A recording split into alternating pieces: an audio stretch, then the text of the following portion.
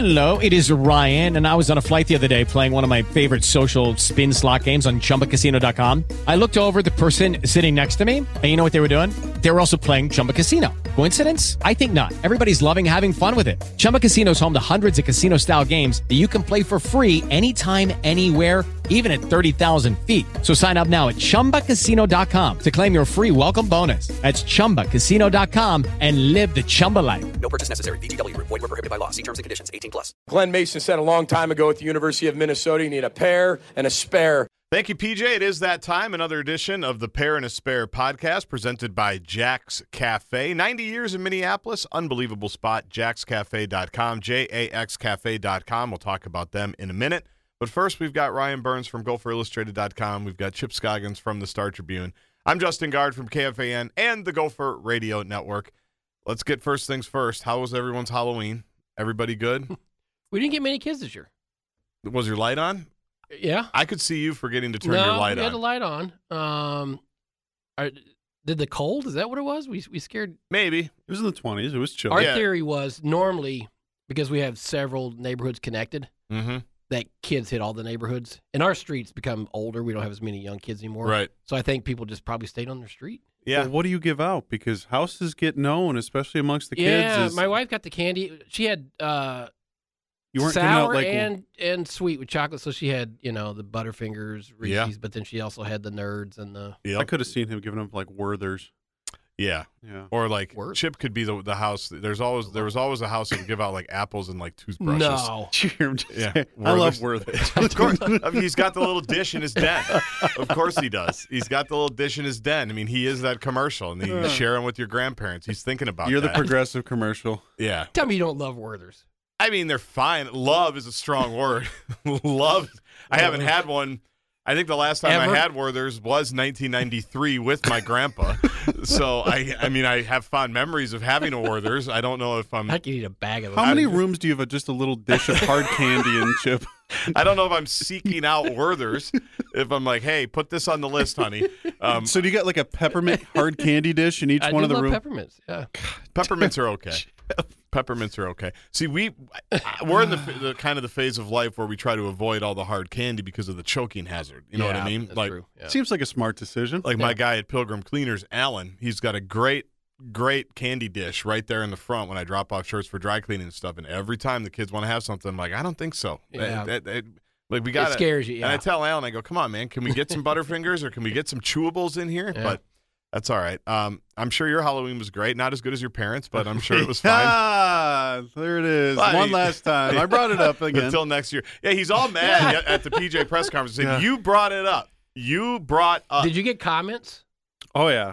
My parents heard about it. Oh, I would hope so. My mom doesn't even understand what a podcast is. No. And so she's like, how many people heard it? And I'm like, just a couple. No one listens to this. Yeah, a few. And then my dad was like, yeah, I got a couple phone calls. Yeah. And I was like, all right. Like I said, your Thanks, dad, I think we said this last year, your dad loves it, your mom's mortified. And she just... But you brought it up. I had nothing to do with it.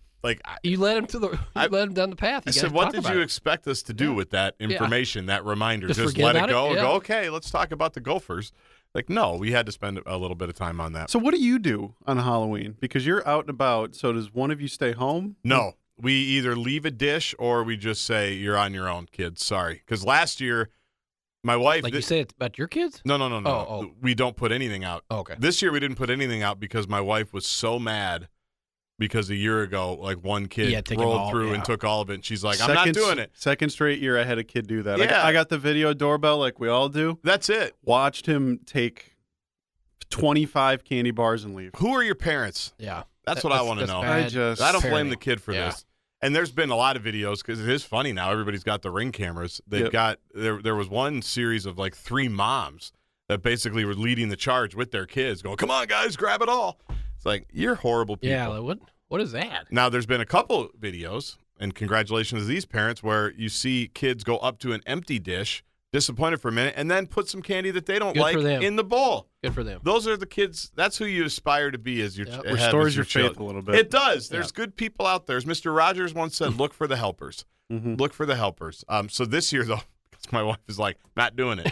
Whoever took them ruined it for the neighborhood. Yeah. And we have a lot of candy, too, from different from Easter and Halloween and all this stuff. It's like we could have put out some candy. Yeah. But usually, our kids are little.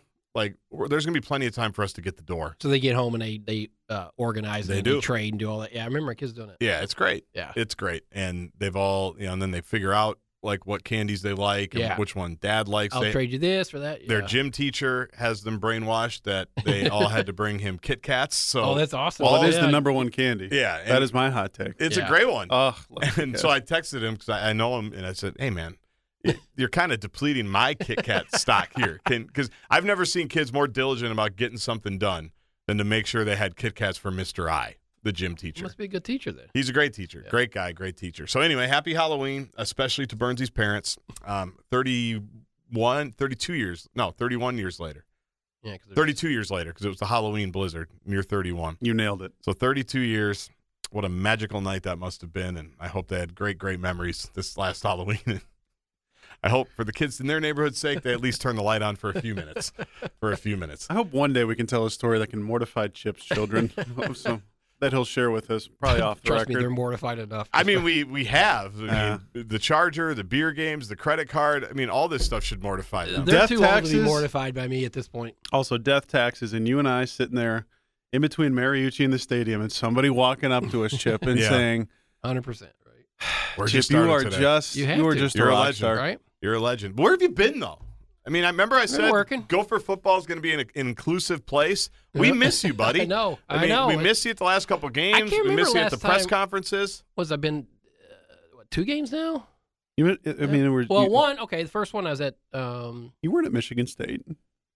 Yeah, I mean. You've missed the last 2. Yeah, because I was doing I don't think you've been Vikings, Packers. Yep. And we were traveling on that one. And then. You could have gotten to Green Bay after the game. My colleague Lavelle wanted the Illini game. Yeah. Yep. So. All right. And that's the kind of teammate you are. Yeah. All right. Well, we miss you. Yeah, we're glad to see you.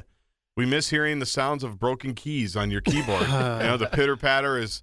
I go to try to get one last Coca-Cola before they lock up the counter. You know, I know it's bad because Royce made a comment about the other day, and he types as hard as I do. You're typing? Yeah. Yeah. Well, so it's like, wow, I better tone it down a little bit. My Illinois counterparts were trying to grab a beverage after the game, and they went up to it, and they were like, why is this locked? Yeah. And I was like, I know. Yeah. I know. I mean, University of Minnesota. Because we're counting Cokes. Yep. Yeah, we're counting because that's important stuff. That's going to help us. It's going to help us make budget this year. We're counting Cokes, and where were we? I don't know. I don't want to complain. Yeah. I don't want to complain. You go down a rabbit It's not. hole. Yeah, it's not worth it. We know the people that it. listen to us, and then the things we're going to have to sit through. We have a nice working environment at Huntington Bank Stadium. That's what I'll say. A lovely working environment. It's very easy to get around. It's very easy to go. I do like that it's spread out. Yeah, it's great. You got plenty of room. Yep. It's a lovely stadium. And let's just leave it at that. Yep. The Gophers fall 27-26 to Illinois. Brett Bielema gets one for the other thumb. He is now 10-0 against the University of Minnesota. 7-0 at Wisconsin. 3-0. He's beaten PJ Fleck and the Gophers all 3 years that he's been in Champaign. It looked like the Gophers were going to lose. Then it looked like a cinch they were going to win. And then they ended up losing on a 46-yard pass from a backup quarterback who hadn't played since September to the best player maybe on the field, Isaiah Williams, who somehow broke wide open after a timeout and went between arguably the 2 best players the Gophers have on defense, Cody Lindenberg and Tyler Nubin. And just like that, what was setting up to be an outstanding day for you in the Big Ten West standings, given that Nebraska lost, given that Wisconsin lost, and Iowa won, but you have a head-to-head with them, and they have some losable games on their schedule. I was talking with someone before the game, guys, and they said, man, if we just, and this is a person affiliated with the U, if we just do what we're supposed to do here, we are going to be in a pretty good spot. And unfortunately, they couldn't close the deal. Chip, we'll start with you. Your general thoughts on the loss to the Illini. Yeah, I was thinking that Lindenberg punch-out was going to be one of those defining plays in the season because I thought that was going to be the thing that won the game. And that was on a 3rd down that they convert. And then they could drain it, and I'm thinking this game's almost over there. If he doesn't make that play, I think the game's over. It's worth remembering that. And I was sitting there thinking, like, that's going to – because in a season, they're defining plays. That was going to be a defining play. Yep. And you forget about it now. And unfortunately, the defining play is Isaiah Williams now. Yeah, you can't lose that game. I mean, it's just inexcusable. There's so much to get to about that game. Your safeties cannot get beat deep there. It can't happen. I mean, and I know they're saying it's a miscommunication, but I go back to 3rd and 9, into the first half. You run it up the middle and kick a field goal. At some point, you have to play to win. You can't be so conservative and risk averse. I mean, your quarterback is in a rhythm. He's throwing the ball well. I thought he had a really nice first half. Your tight end made a touchdown. Daniel Jackson has become a go-to guy, and you run it on 3rd and 9 and settle for a field goal. You can't. How many times does this coach have to be? We have to go through this. I think it's important to note because you say this coach, and all the three of us know who we're talking about. It's not Greg Harbaugh. No, it's Fleck. It's PJ Fleck, because there's so many certain instances that you'll see 3 to 5 plays on offense within a given game where you're like, yeah, that's got Fleck's fingerprints all over it. And he actually got bailed out there to an extent on the 3rd and 9 because Bielema didn't use a timeout, which I'm surprised he didn't. Yeah, which he would have gotten the ball back with over 2 minutes left. But I mean, the difference between 7 and 3 in a 1-point loss, it's like at some point, I don't understand it. Well, here's what is the rationale there? Explain it to me. The rationale he has is, and this is where it's faulty this particular season. Now, I know we've had other seasons like this as well, but he thinks his defense is just going to hold everybody. And we've got enough. Now, he's coming off 2 weeks where they did. Let me give him a stat. The Gophers are 115th nationally in 3rd down defense, 45%. There you go. A year ago, they were 6th nationally, 27%. It's not the same defense. He can't coach that way. Exactly. Or even within that specific game, you'd already given up 2 touchdowns. Now, again, one of them is a gift off special teams, and the other one they actually go down and get. But your defense hadn't been playing well, really, at any point in that first half, yet you were trying to lean on them again. But even regardless of the defense, keep your foot on the gas, especially when your quarterback is in a rhythm. It's the second straight week he's played so well in the first half. And this is the most mind-boggling part about it, and I asked Fleck about it yesterday, is your quarterback has played really well in the first half. And then in the second half, combined in the last 2 games, Chip, do you know how many passes Ethan has completed? The second half of the last 2 games? Mm-hmm.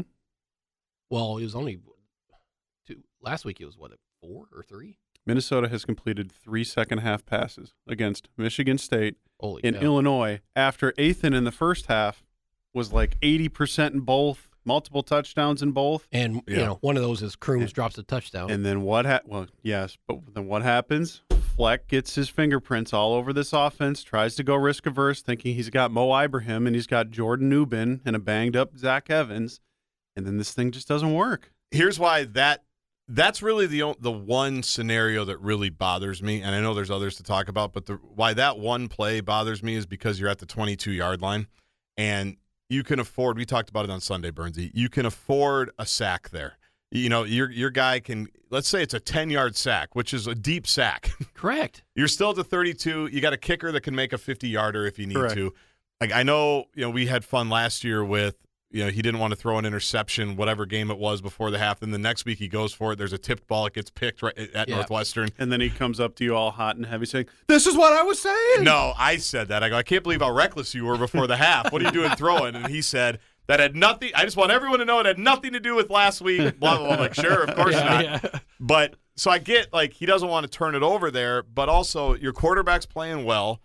You can take a sack. So if you're afraid for a turnover, I get it, but I don't get it because you can play that game every play. Either way. You can't coach that way. If you're so worried about turnovers, then you got the wrong personnel. Well, sorry, it's not even that as much as because you keep saying we have yet to play a full game, complimentary football. And what I'm going to talk to him about at the radio show today is it's November. We kind of have to stop waiting for it, right? Yeah. We kind of have to coach. Like, you might not have a complimentary game in the next 3 weeks. You might have to manufacture some other stuff. You might have to take – so that one, like the Newbin 3rd and 1 around midfield, I mean, I know it got blown up, whatever. I mean, he went for it on the 3rd and 4, and his QB airmailed it over 6-7 feet. Like, they make that play, the game's over. So there's times where they do, I think, the strip sack, he goes – now, you can argue he should have thrown more than just on first down. Mm-hmm. But they dial up a play right there. Athan puts a pretty good ball on, probably should be a touchdown. Like when he does what we think he should do, doesn't work. And that's and by the way, also what you've said, and I know I'm rambling, guys, so feel free to take it from here. 26 points is enough to beat Illinois. Yeah. No matter how conservative you are, 34, whatever it is against Northwestern. Yeah, the two games certainly should be enough. The two games that you lost were defensive implosions, where you've scored 26 points in a Big Ten West game.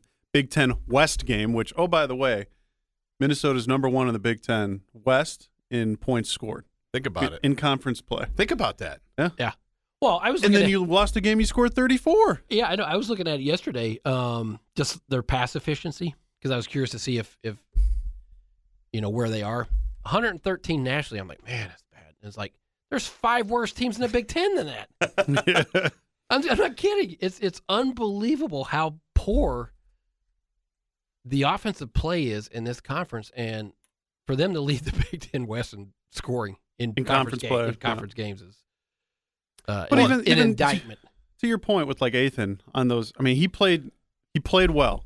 He's playing better since the bye. Yeah, I think we all can agree with that. I agree with that. But it's consistency. Yeah. It's that second down where he pulls it. And Fleck mentions it yesterday. If he just puts his left foot in the ground and goes north-south. Yeah, we talked about it at the time. Yeah. He probably gets a first down. And then it's worst case, if you don't get another one, Illinois gets the ball back with like 40 seconds left, and it's going to be way deep. Yeah. Or, again, you allow Harbaugh. We're going to do this. You guys got to pull it together. It's not that hard. Like Harbaugh goes to an unbalanced formation where they shift Ariante Irisary from left tackle all the way to the right side. That means Nick Caller up the tight end as your de facto left tackle. And they go with the Auburn pop pass. It's wide open, and then Athan just goes Johan Duran for whatever reason. That's where I struggle with him because make a play. Like you see the touchdown pass to Daniel Jackson. Beautiful. Yeah. Which, by the way, comes off a turnover, and second play. I'm assuming shot. They take a shot and they hit it. And so it's like, I'm torn with I know he was conservative in some stretches, but there was also times where they did what they're supposed to do. Like, that's exactly what you should do. That's what you do. And even for him, I was saying to somebody on the sidelines, I don't remember what the down and distance was. It was second down. I don't know what it was, the distance. But that to me was almost like aggressive, conservative PJ, where I'm taking a shot here, and if I don't get it, I'm going to run the ball and kick it. Like, exactly. I knew what he was going to do, but at least they did it there, and you throw it to your best player, and your QB puts the ball on him, and that should be the ball game. And that's after you get the gift turnover. But then you on 3rd and 4, when you're just Caleb's wide open, a pop pass, and you throw it 125 miles an hour to him. It's like, what in the world? Yeah. Or even the first turnover. Ja Joyner gets a strip sack. First play, Minnesota takes a shot at the end zone to a veteran receiver. He's got to make that play. Yes. Drops a touchdown pass. And then it's 24-14. Yeah. You lose 4 points. And it's just – the analogy Fleck used yesterday was roulette. The way he views it is there's – I think he said, what did he say, 10 to 12 plays in these games. Where they've all gone against him. He goes – it's either going to go red or black at the table. And you walk up to the table, and it keeps hitting red. And you're thinking to yourself, I can't keep going this way. And that's the way he thinks about it, which I don't agree with in that Northwestern, now Illinois debacle is. And he said, I heard the one quote where he said, you keep going back to, is it coach and scheme or personnel? Yeah. Yes. It's all of them. Yes, it is. It's all of them. I mean, because it's if Crooms catches that ball, or Calic Mass completes that pass, or if PJ doesn't run up the middle on 3rd and 9, it's all those things. Yeah, and that is with all these teams, they're not good enough. They're all hovering around 500. Like, it's going to be whoever gets more of those random, I guess not even random, whoever has more of those plays during a game go their way this year, is because every team right now is 5-4, 4-5.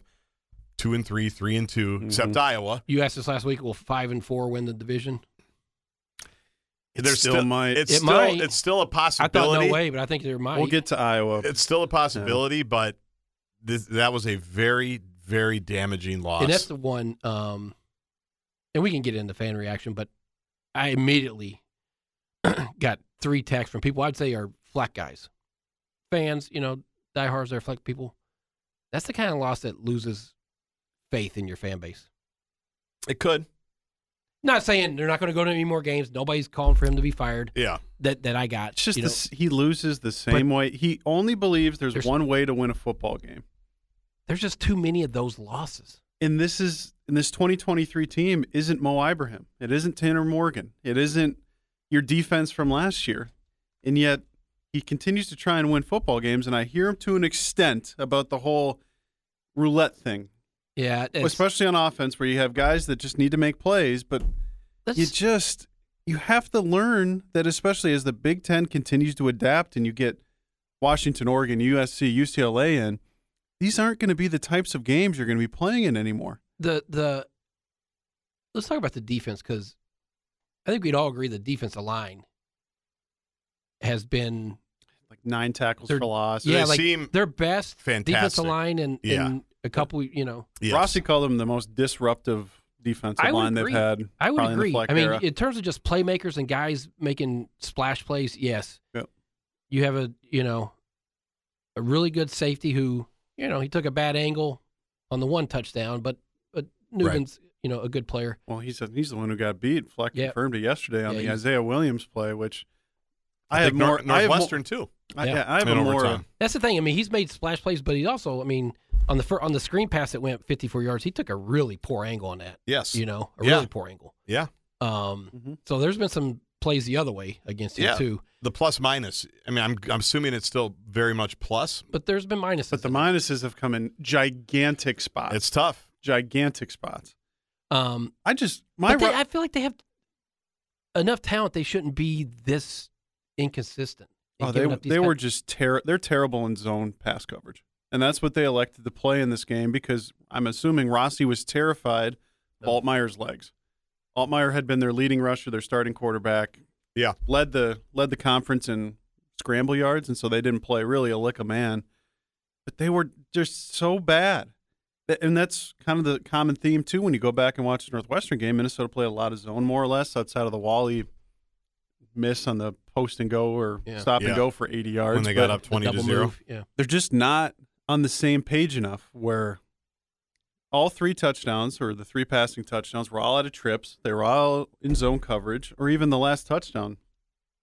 As much as it on Newman, why are you sitting in cover 2, to me, where you have 2 safeties, leaving the middle of the field open?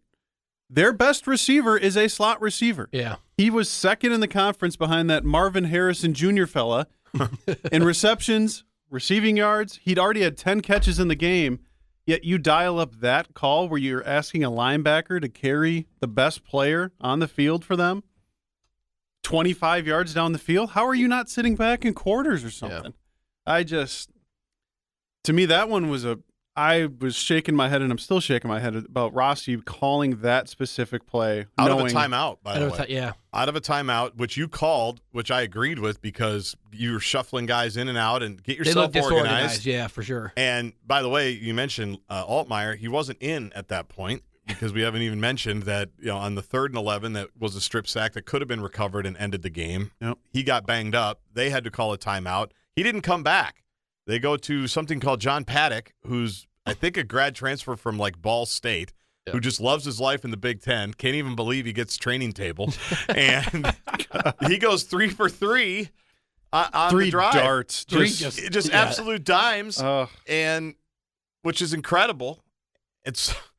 We talk about the Jordan Newman game 2 weeks ago. This is I think his name's John, the John Paddock game. He has like a 900. He had a 99.9 PFF grade because everything was just unbelievable. But that's what I don't understand is it's out of a timeout. You've settled yourself down. You clearly know who the personnel is and isn't at that point. You know who the only player is that can hurt you on the field. Yet you throw out a coverage where it's the only one he can beat. That's what's been disappointing. Because I know we talk about the offense and the play calling and everything, but the defensive coordinator is making $1 million. Highest paid ever. And we love him. Yep. He's been great. Yeah.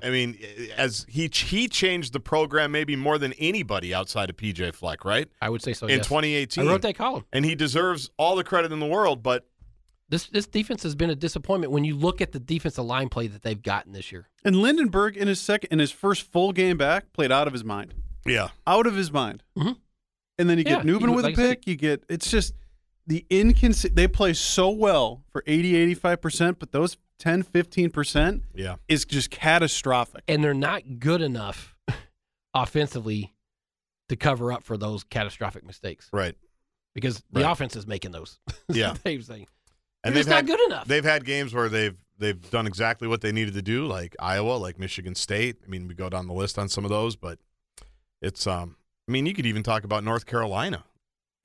As good as they are, there were opportunities there for them to get off the field or keep them out of the end zone. And the offense did them no favors that day. We all know that. Latham was terrible, but they have a third down early in that game where Drake May scrambles and throws a 50-yard touchdown where Goosby's actually in good position, but think about Deacon Hill on the opening drive. Yeah. 3rd and 14, he scrambles. But one of the Rossi calling cards in his tenure here has been that they've been good on third down, and to give up 45% conversions on third down is just to what was, I think, the worst third down offense in the Big Ten.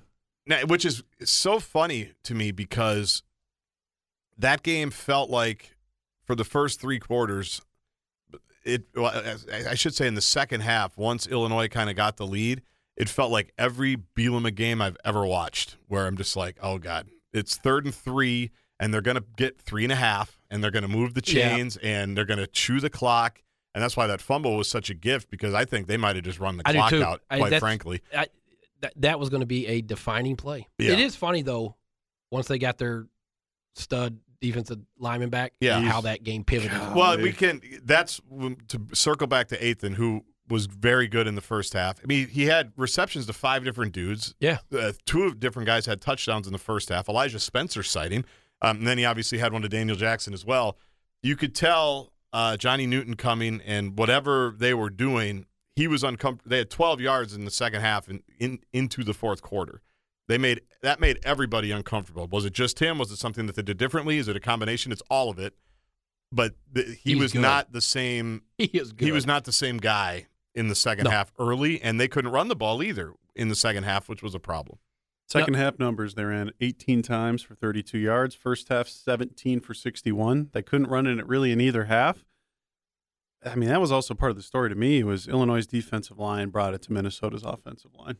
And, yes, Johnny Newton's tremendous, and you saw that from the first drive he was back, where he sacks Athan on third down. But quick aside on that. It was going by Quinn Carroll, right? Yeah, he came out the right side. Like, we all know who Johnny Newton is. Can we help out our guy? Yeah. Like, on the first drive he's in there, like, I've seen them do some unbelievable stuff protection-wise. Like, when they essentially erased George Karlaftis at Purdue a couple years ago. Doubled him the whole game, right? There was one time where there was 3 guys on him. Yeah. And it was awesome. Like, I mean, it was so well coached, so well scouted. They took a guy who literally ruins games and was a first-round pick, right? Wasn't he like a top 10? Yeah, I think for the Chiefs. And, like, they erased him. He was completely a non-factor. Like, the guy's ready to go. He plays 70 snaps when he plays. Yeah. He's going to be a first-round pick. He's been sitting there, like chomping at the bit. Yeah. Yeah. Like like he's I'm trying to think. Well, I don't know. He's sitting there ready to go. Yeah, yeah. And he's out there, and now he's unleashed. And we're just going to go, yeah, Quinn, you take him. Like, come on. You know, when pass protecting is not necessarily his strong suit, right? Yeah. I mean, there's a reason they wanted to move him inside, and I'm not ripping him for it, but it's like, how about we chip the guy? You had a great player out there. Yeah, let's chip the guy on the first possession. Let's maybe slow his roll a little bit, because I'm guessing he came sprinting out of the tunnel, ready to go. That one really bothered me, Burnsy. Sorry to interrupt, if you can't tell. I mean, they moved Newton around, and so I'm sure they saw, who do I want to attack on the Minnesota offensive line and pass protection? Yeah, because first I would down, agree he's an interior guy, too, yeah. First down, he's in the middle. Yeah. He got that tackle in the first down. Well, I just remember Tommy Olson talking about one of the Bosas, Nick or Joey, and I remember that their plan was, wherever he is, we are going the other way. That literally was their plan. Like, we're not going to run at him. We're not going to do pass pro by him. If he's on this side, we're going over here. That's how dumbed down it was. Like, I probably would have considered something like that, because I don't disagree. He came right out, and just the whole vibe. Because then, trust me, down on the field, like, you could tell Athan was like, okay, where am I looking? Where is he? What are we doing? Like, they didn't have a good sense of what was going on Illinois defensively. And I thought first half he looked very comfortable. He was great. Like, in a rhythm. Yes. Like, this is what we've been wanting to see. And then second half, I don't know if it was Johnny Newton, if it was, got rattled by the touchdown drop. Or, Well, Illinois they were played also better. they were all he just never got comfortable. They were horrible on first and second down. I wrote about it after the game. They had 7 third downs. They didn't convert a single one. Why? Because they were about 8 yards per average. Yeah. Which Harbaugh acknowledged with us last week. He goes, the Achilles heel of this offense right now is off-schedule situations. I know it, you know it, the players know it. So when you constantly can't run the ball on early downs, they didn't elect to go to a short passing game, and you're sitting in third and long where Johnny Newton and Keith Randolph can pin their ears back, it's just not going to go well. So, anything else you guys want to discuss about this game before we take a pause? And Gaardsy has a very serious topic that he says many people are upset about. You got to get to that we have to discuss. Anything we need to talk about regarding Gophers, Illinois, the Illinois Does Sean championship Tyler season? ever see the field again? No, I don't think he can. No, you can't. You can't play him again. You can't, and he knows it. Yeah. I mean, and you know what's so sick about that is I haven't gone back and watched a lot of this game. I'm pretty sure as he was about to get hit, he covered up with 2 hands. He has 2 hands on the ball, and he's fighting for extra yards, and the guy just rips it out, and you can just see that in the kid's eyes. I don't know the guy. I'm sure he came here with high expectations, but you can't play him. He's unplayable. Yeah, you can't play him. No, and you've said it before, Burns. He didn't have a fumbling problem at Western Michigan that we knew about. It's just like a 1% outcome for him, and I feel so bad for him. But the Me reality is you can't. You already are incredibly banged up in that room. He was a guy that had 3 kickoff return touchdowns at Western. You can't play him. Well, and there's no way you can play him. If you've built your program on the ball's the program, you can't keep putting a guy out there who fumbles. Right. I mean, then it goes against everything you stand for. It's true. It's true. And they don't have the margin for error to overcome all of that. The return game in general, still not good. That's putting it. Yeah, I mean, just obviously Kesich is good. Even if he doesn't fumble that, you lose 5 yards again. Right. And I wrote after the game, coming into that game, Chip, they had lost 75 yards of field position in 8 games on kickoff return. With an offense that struggles to score. Yeah, correct. And that's which why, is the whole maddening part about it. Yeah, that is why it doesn't make sense, because it is visibly handcuffing them. Yeah. And making it harder for blockers can't block, the return men can't break a tackle, and now they're not even holding on to the ball. And at the coaches show today, you mentioned scheme, coaching, personnel. That's the holy trinity of when something's not going right. We have to talk about it. I mean, we have to talk more about it and just go, because you're deficient there. That's the word for it. It's just not something that's not working. And why are we just okay with it? That's what's interesting. That's what's tough. And like you say, when Minnesota, you need to win those margins. Yes. I mean, you look at all these teams. Like I didn't see much of Iowa and Northwestern. I'm guessing Iowa won the special teams battle. They blocked a punt, which gave them great field position, and that was their only touchdown on the day. It was because they were gifted on a block punt. You don't even need to. And then they hit a walk-off 52-yarder. But I'm even talking about the hidden yards. The hidden yards to me, I always vividly remember Jerry Kill, I think it was first or second year at the U, and the Gophers pretty much outplayed Northwestern, but they got crushed in the field position game because Northwestern was pinning them deep. Gophers weren't, they didn't have a very good return deal. And I just remember Kill saying, like, special teams will be important here, and we have to win the hidden yards against these. Jay Nunez was awesome for Kill. He was their special teams coordinator. I think he's now the guy at Oklahoma. Okay. So that's why I lose my mind all the time when I see a punt returner not catch the ball and then it rolls 20 yards. I'm like, you don't have to return it, but you have to catch it. Right. Because it's like, especially if a team has a hard time scoring, it's like, do you know how valuable that yardage is that just rolled down the field? And Redding did okay in that on Saturday. He's gotten better at least in coming up and getting the ball. Like, he's not going to do anything with it. But there were a couple times mid-season where he was letting it bounce and it was curtains. It was over. But the kickoff return thing is the problem. Or even punt return. You've returned the least amount of punts in the Big Ten. It's just, how are you in year 7 and you don't have a guy that you feel comfortable in, or you don't have a blocking scheme in front of him that you feel comfortable with? There's no excuse for that in any capacity in year 7. Speaking of year 7, that's what we're going to talk about when we come back. Let's pause now to talk about our great partner, Jack's Cafe, a Minneapolis institution for just shy of 100 years. I'm going to round up. It's 90, but we're going to round up. Jack's Cafe, jaxcafe.com. And it is holiday time, and what better place? You've got family coming into town. Maybe you've got friends coming into town for Thanksgiving. spend the Wednesday night before Thanksgiving at Jack's Cafe. What a great bar. What a great setup. What a great spot. Great food, great vibe, great everything. Reservations for breakfast with Santa, December 2nd, 9th, and 16th. Also now available, 9 through 11. You can bring the kids. I know my kids want to do that as well. We're working through that with hockey. But it's always a great time, guys, to go to Jack's Cafe, but none better than the time of year we're about to hit on the holiday season. Yeah. Brunch. Take your wife to brunch. You're talking to me or everybody? Yeah. Well, you and everybody. Me? She might just want to go solo. That is a nice gesture on a husband's part to wake up on a Sunday and say, let's go get brunch at Jack's. Let's put on our Sunday best. Like get a suit, now to wear a suit. Burnsy could. He's got nice new clothes now. We've talked about since we shamed him at that press conference. Not we. You shamed me. But it was collective. A lot of people agreed. His attire would fit in. A lot of people were saying that, I'm sure. Many people were saying this, yes. Yeah, but I'll be there next week to go to dinner. I love the steak there. My wife loves the walleye, and she's a walleye snob. Yep. I mean, it's whatever your occasion may be, happy hour, date night, brunch, Santa, Jack's Cafe in Northeast. The boy I call Jax, my son Jackson, earlier this week, or maybe over the weekend, said, Dad, when can we go to Jack's? Actually, he wanted to go Sunday. We woke up and said, can we go to Jack's today? And I said, you have swimming, buddy. He's like, oh, no. I said, but I've looked at the calendar, and there's a couple of Sundays where we don't have anything or we don't have anything in the morning, and we will head over to Jack's. And they've obviously got the great party rooms as well for 15 people to 400 people. They've got room for everybody.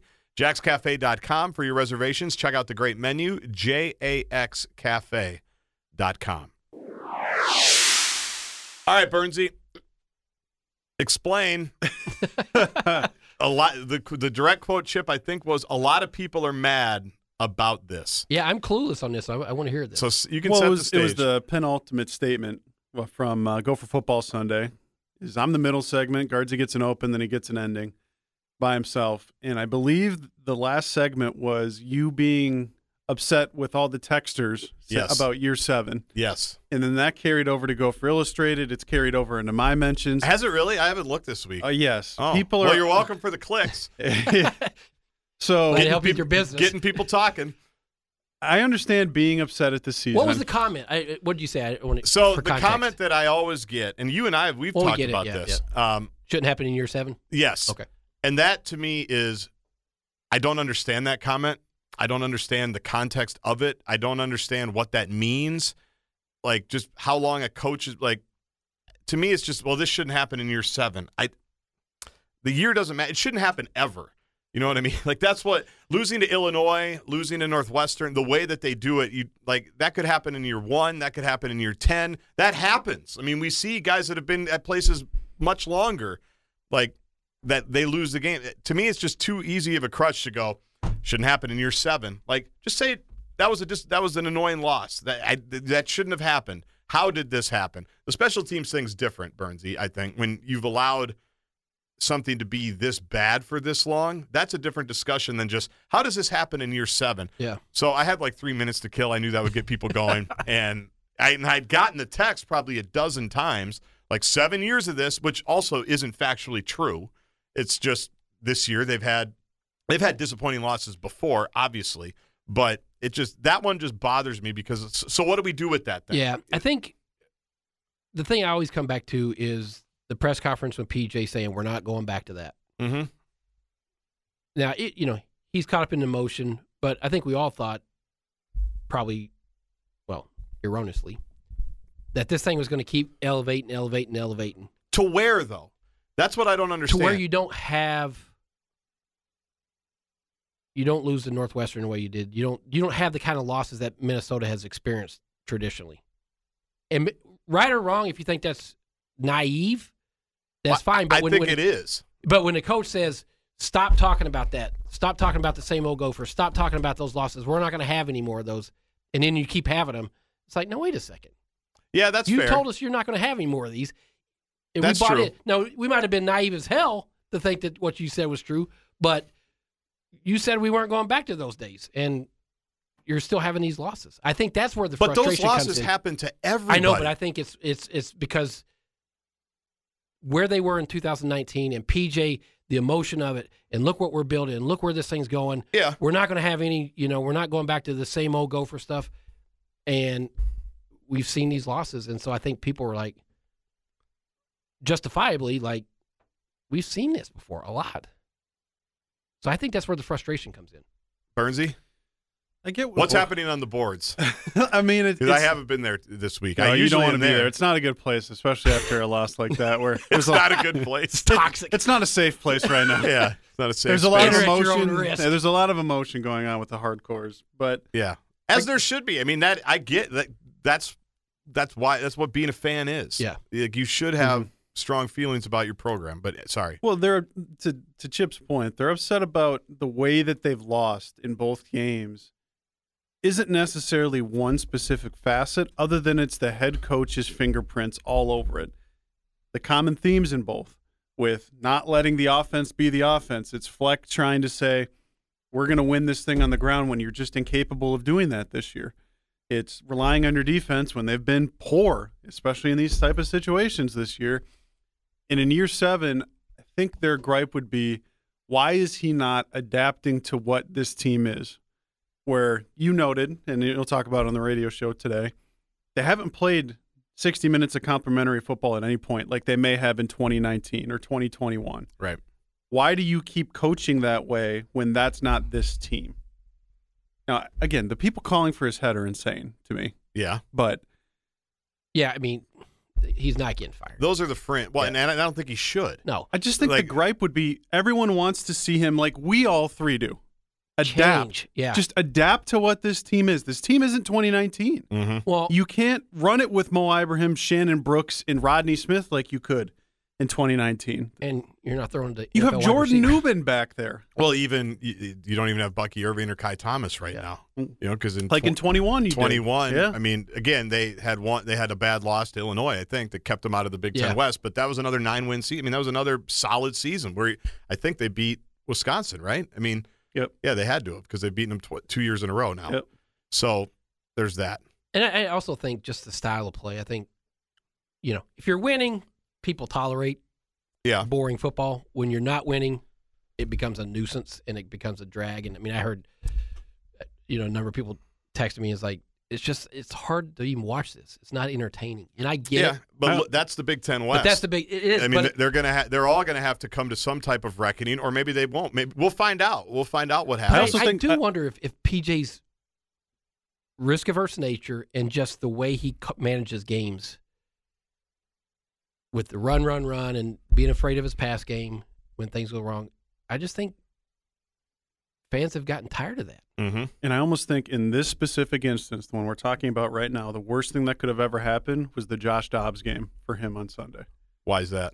I think it's the best thing. It took attention off. Well, you're not talking about Illinois. It's a brand new quarterback who had been there 4 days comes in, and the offense looks just fine because KOC is really good at what he does. And he's not afraid to take. I don't think that matters. Okay. It's the pros. Well, I mean, it's the professionals. There's just a lot of crossover to me now between between the professional team and the college team. And like we've discussed on this podcast before, I think realistic expectations for college play versus NFL play are very different. Let me ask you this.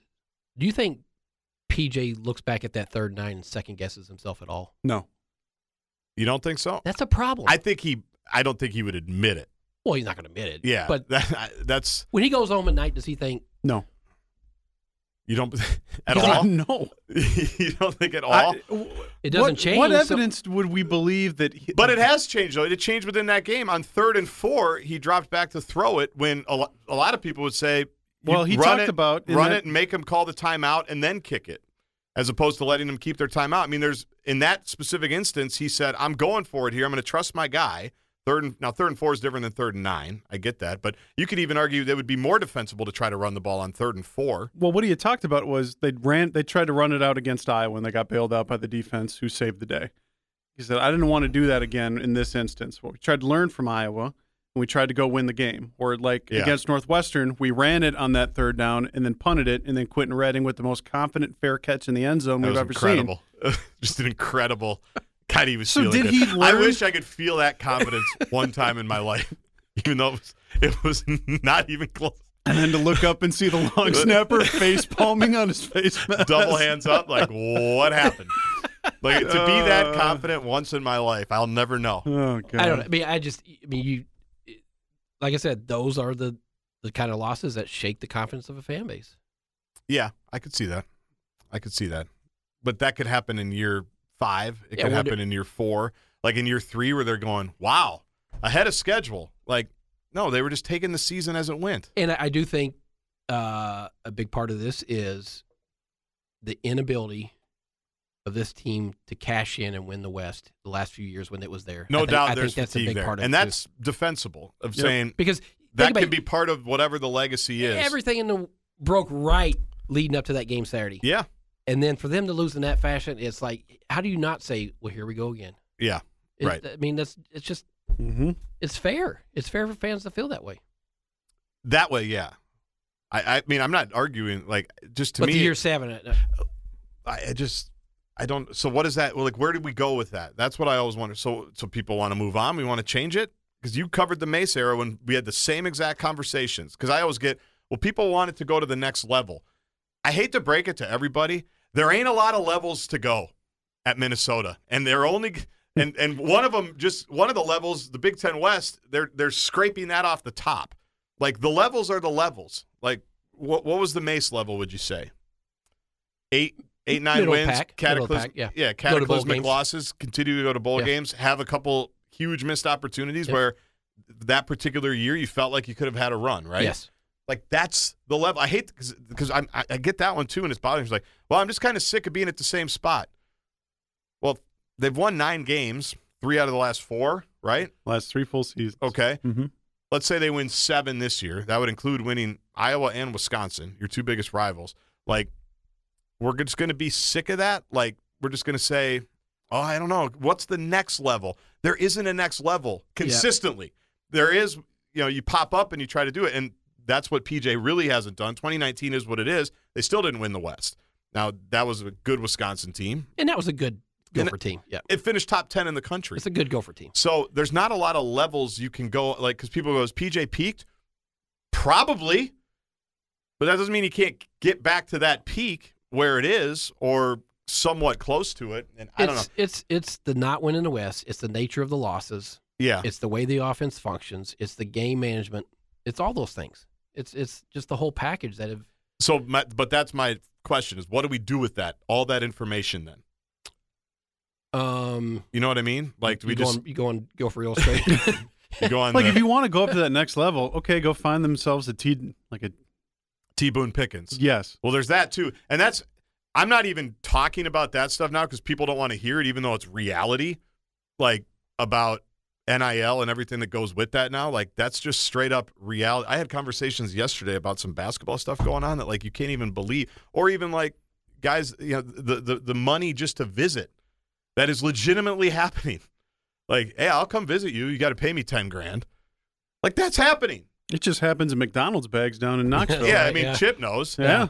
So I'm going to leave this bag right here. Like, that's not even – that is absolutely part of the discussion, but here in Minnesota, we can't talk about that because that's an excuse to people, which is mind-boggling to me. But, like, that's where I don't know. Like you said, yeah, if you can have someone straight up fund your program, then you can get to whatever level you want to get to. But that's just – it's never been realistic here. And I'm not saying this means, hey, it's okay to lose these games. It's okay to melt out against Northwestern. Like, that's what people think. It's like just defending how things win. It's like, that's not what I'm saying. I just don't like the knee-jerk the other way of, man, we've been watching this for 7 years. No, not really. I mean, there's been specific times over the years where they've lost games they should have won.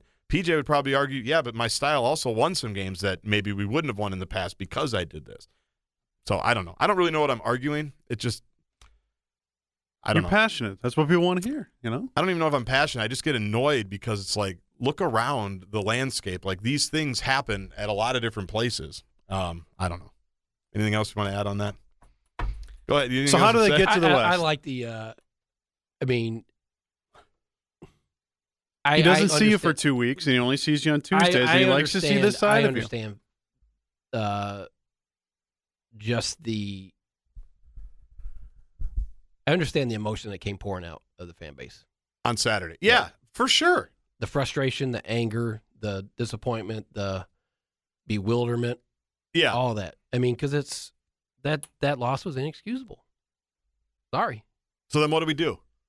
Well, you got to go win in West Lafayette as an underdog, apparently. Yeah. Which surprises me, considering Purdue's lost 6 of their last 7 and their last 4. Nothing surprises me. At this point, it's like whoever's playing at home should be.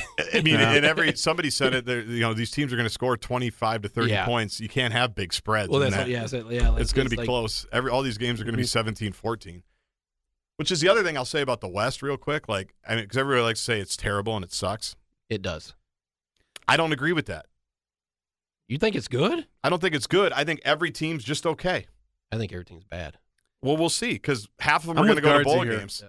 Half of them are going to, like we all say, well, they all suck and they all do this. Maybe. We'll see, because most of the years I'm watching these bowl games and the Big Ten's winning most of them. And then they're really recruiting. Bad. They all recruit pretty well.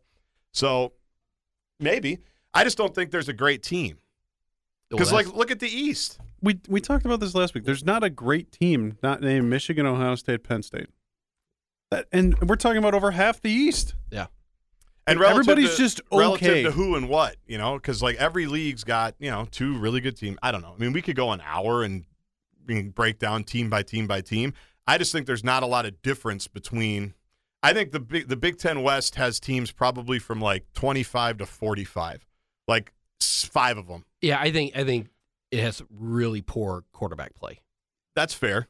No one's disagreeing with that. Really but poor. They're just not bad teams. They're just all okay teams. It just, in your mind, I think, Chip, it's. He had to watch Iowa, Wisconsin in person, and he's still talking about him. Why? 2 weeks in a row. And he's still talking about him. It's wrecked me. It's absolutely ruined him. It's ruined me for college football. All right. Well, let's talk about a team in the Big Ten East here to wrap up that has been accused of cheating and might get punished for it here in the next few days. I need to pull up this story as I pull up here. We're talking, of course, about the University of Michigan.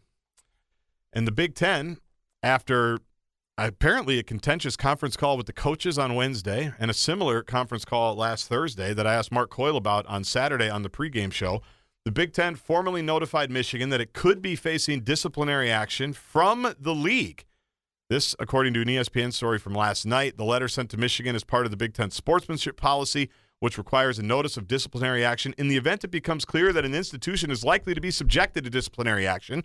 NCAA is, of course, investigating Michigan for illegal off-campus scouting and signal stealing, but Big Ten Commissioner Tony Petitti has the authority to impose discipline under the sportsmanship policy before the lengthy NCAA investigative and infractions process concludes. Michigan has until Wednesday to respond to the Big Ten, by the way. Their AD, Ward Manuel, is part of the College Football Playoff Committee. He's not going to that this week. He's staying back in Ann Arbor to handle this deal. But I think what I saw was the Big Ten at any point could say Jim Harbaugh is suspended for 2 games, I think is the max. But you can tell, as we talked about before we hit record, guys, when I asked Mark Coyle about it and he called it the Michigan situation disappointing, if you translate that to Coyle language, that's about as volatile as he's going. That's him going, everyone should be fired or suspended. Yeah. If I went to Google Translate and went Coyle to, because he usually doesn't go out on those types of limbs, and it's not even that much of a limb, but the people are pissed about this. And by the way, I am too. Yeah, I mean, go ahead. Here's the thing. You're Michigan. You already have, all the advantages in the world in terms of everything you need. Yep. And so there's take this remote. There is probably some envy or jealousy within the Big Ten. It's like, what do we used to hear? They're born. The conversation. Yeah. So, and then you had this cheating scandal and the depths that they went to do this. I think everybody has the right to be angry, and I would have loved to hear that phone call with the coaches and ADs. Incredible. But I want to see. I apologize for not reading the story, but it sounds like Michigan's going to mount the defense of other teams were doing it too, or something. Something like that. I mean, I think the point that we'll get to when we come back and talk next week, if Harbaugh has been disciplined or whatever it is, I would be absolutely, to use the words of your 3 to 6:30 co-host there, gobsmacked. We do Dobbsmacked now for Josh Dobbs. Oh, look at you too. Changing your best. It is him, yeah. I just enjoyed it. I'd be gobsmacked that Harbaugh actually gets suspended, because then they're going to countersue, and then it's going to go into courts, and then the legal system takes forever, and by then Harbaugh's going to be in the NFL, and Michigan's going to get whatever they get in 2024. But even from talking with some people within the Gopher football building, I mean, there's a lot of speculation now, and it's easy to grasp at these straws. But on the first drive for Minnesota, they were using signals. And if you go back and watch the play, that corner breaks before Ethan even throws the ball. And so now they're got their minds wrapped up in all that. And so then they switch to, if you'll notice, Ethan then has a wristband the rest of the game. Yeah. Well, and as I told you, I mean, there was rumblings about this from what I've heard going back to the Northwestern game, that the Michigan thing was coming down. Like everybody, I mean, we talked about the Shiano stuff, when they were playing at the big house. That was the Northwestern weekend. There was this thing, everybody was in on this deal. And here's one thing that just drives me insane that I'm so sick of hearing about, and I heard it again this morning. I think it was RG3 on Greeny's show saying, now he, to his credit, says if Michigan broke rules, they should face penalties. But I've seen this too many times. Before that, he said, I honestly don't think sign stealing is that big of a deal, and it doesn't give that big of an advantage. And I've heard this so many times, and I just want to scream into the ether, to use Ryan Burns' beloved parlance. That doesn't matter. Yeah. You have rules that you all agree on. They are sending this clown or his people to Big Ten stadiums all over the upper Midwest. Well, now coast to coast. You're sending them to Georgia. Like, they are actively cheating. They are doing something they are not allowed to do. We can't just go, but how much does that really help?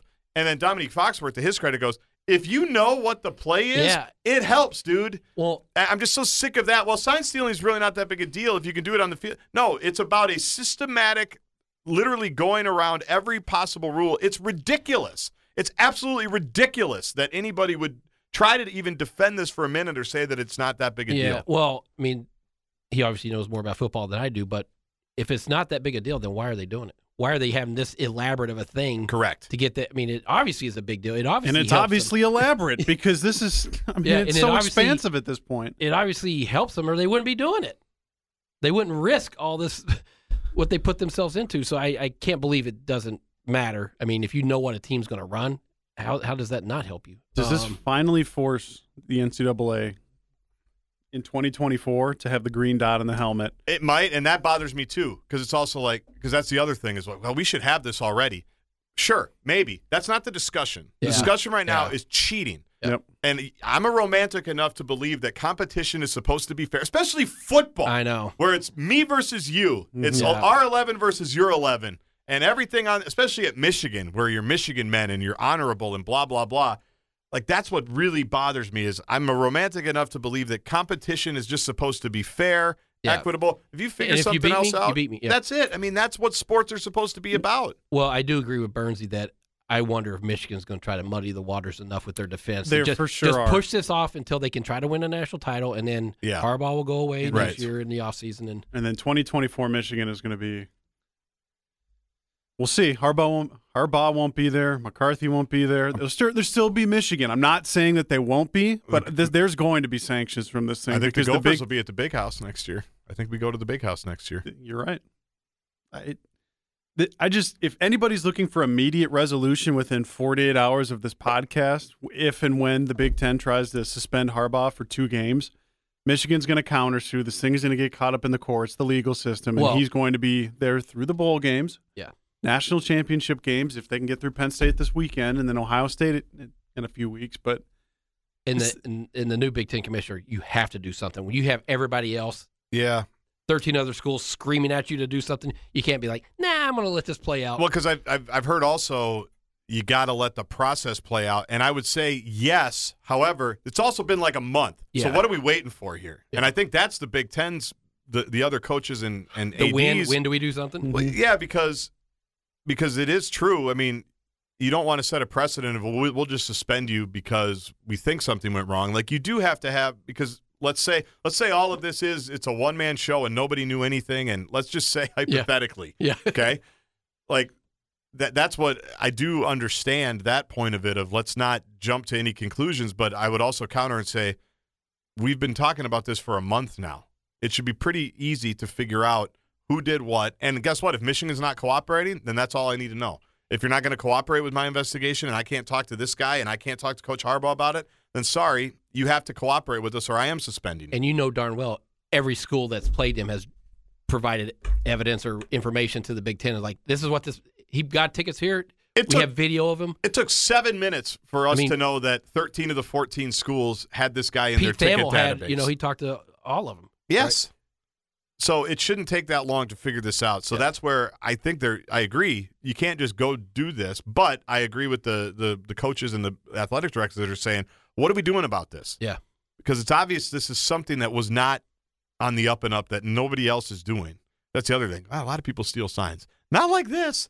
Not with a quasi-Navy SEAL who has a 600-page Michigan manifesto. Yeah. I mean, this guy's a psycho. And he shows up on Central That's the other thing. That's unbelievable. He just shows up like he's just a spy, or the former wide receivers coach, head coach Jim McElwain maybe helped him out, and the sign stealer just showed up. Have you ever tried to get on a college football sideline?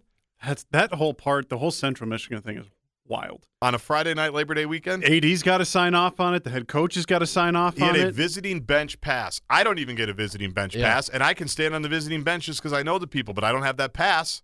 Like, those things are coveted and hard to get, and know who's on there. And he's standing 5 feet from the head coach. In the gear.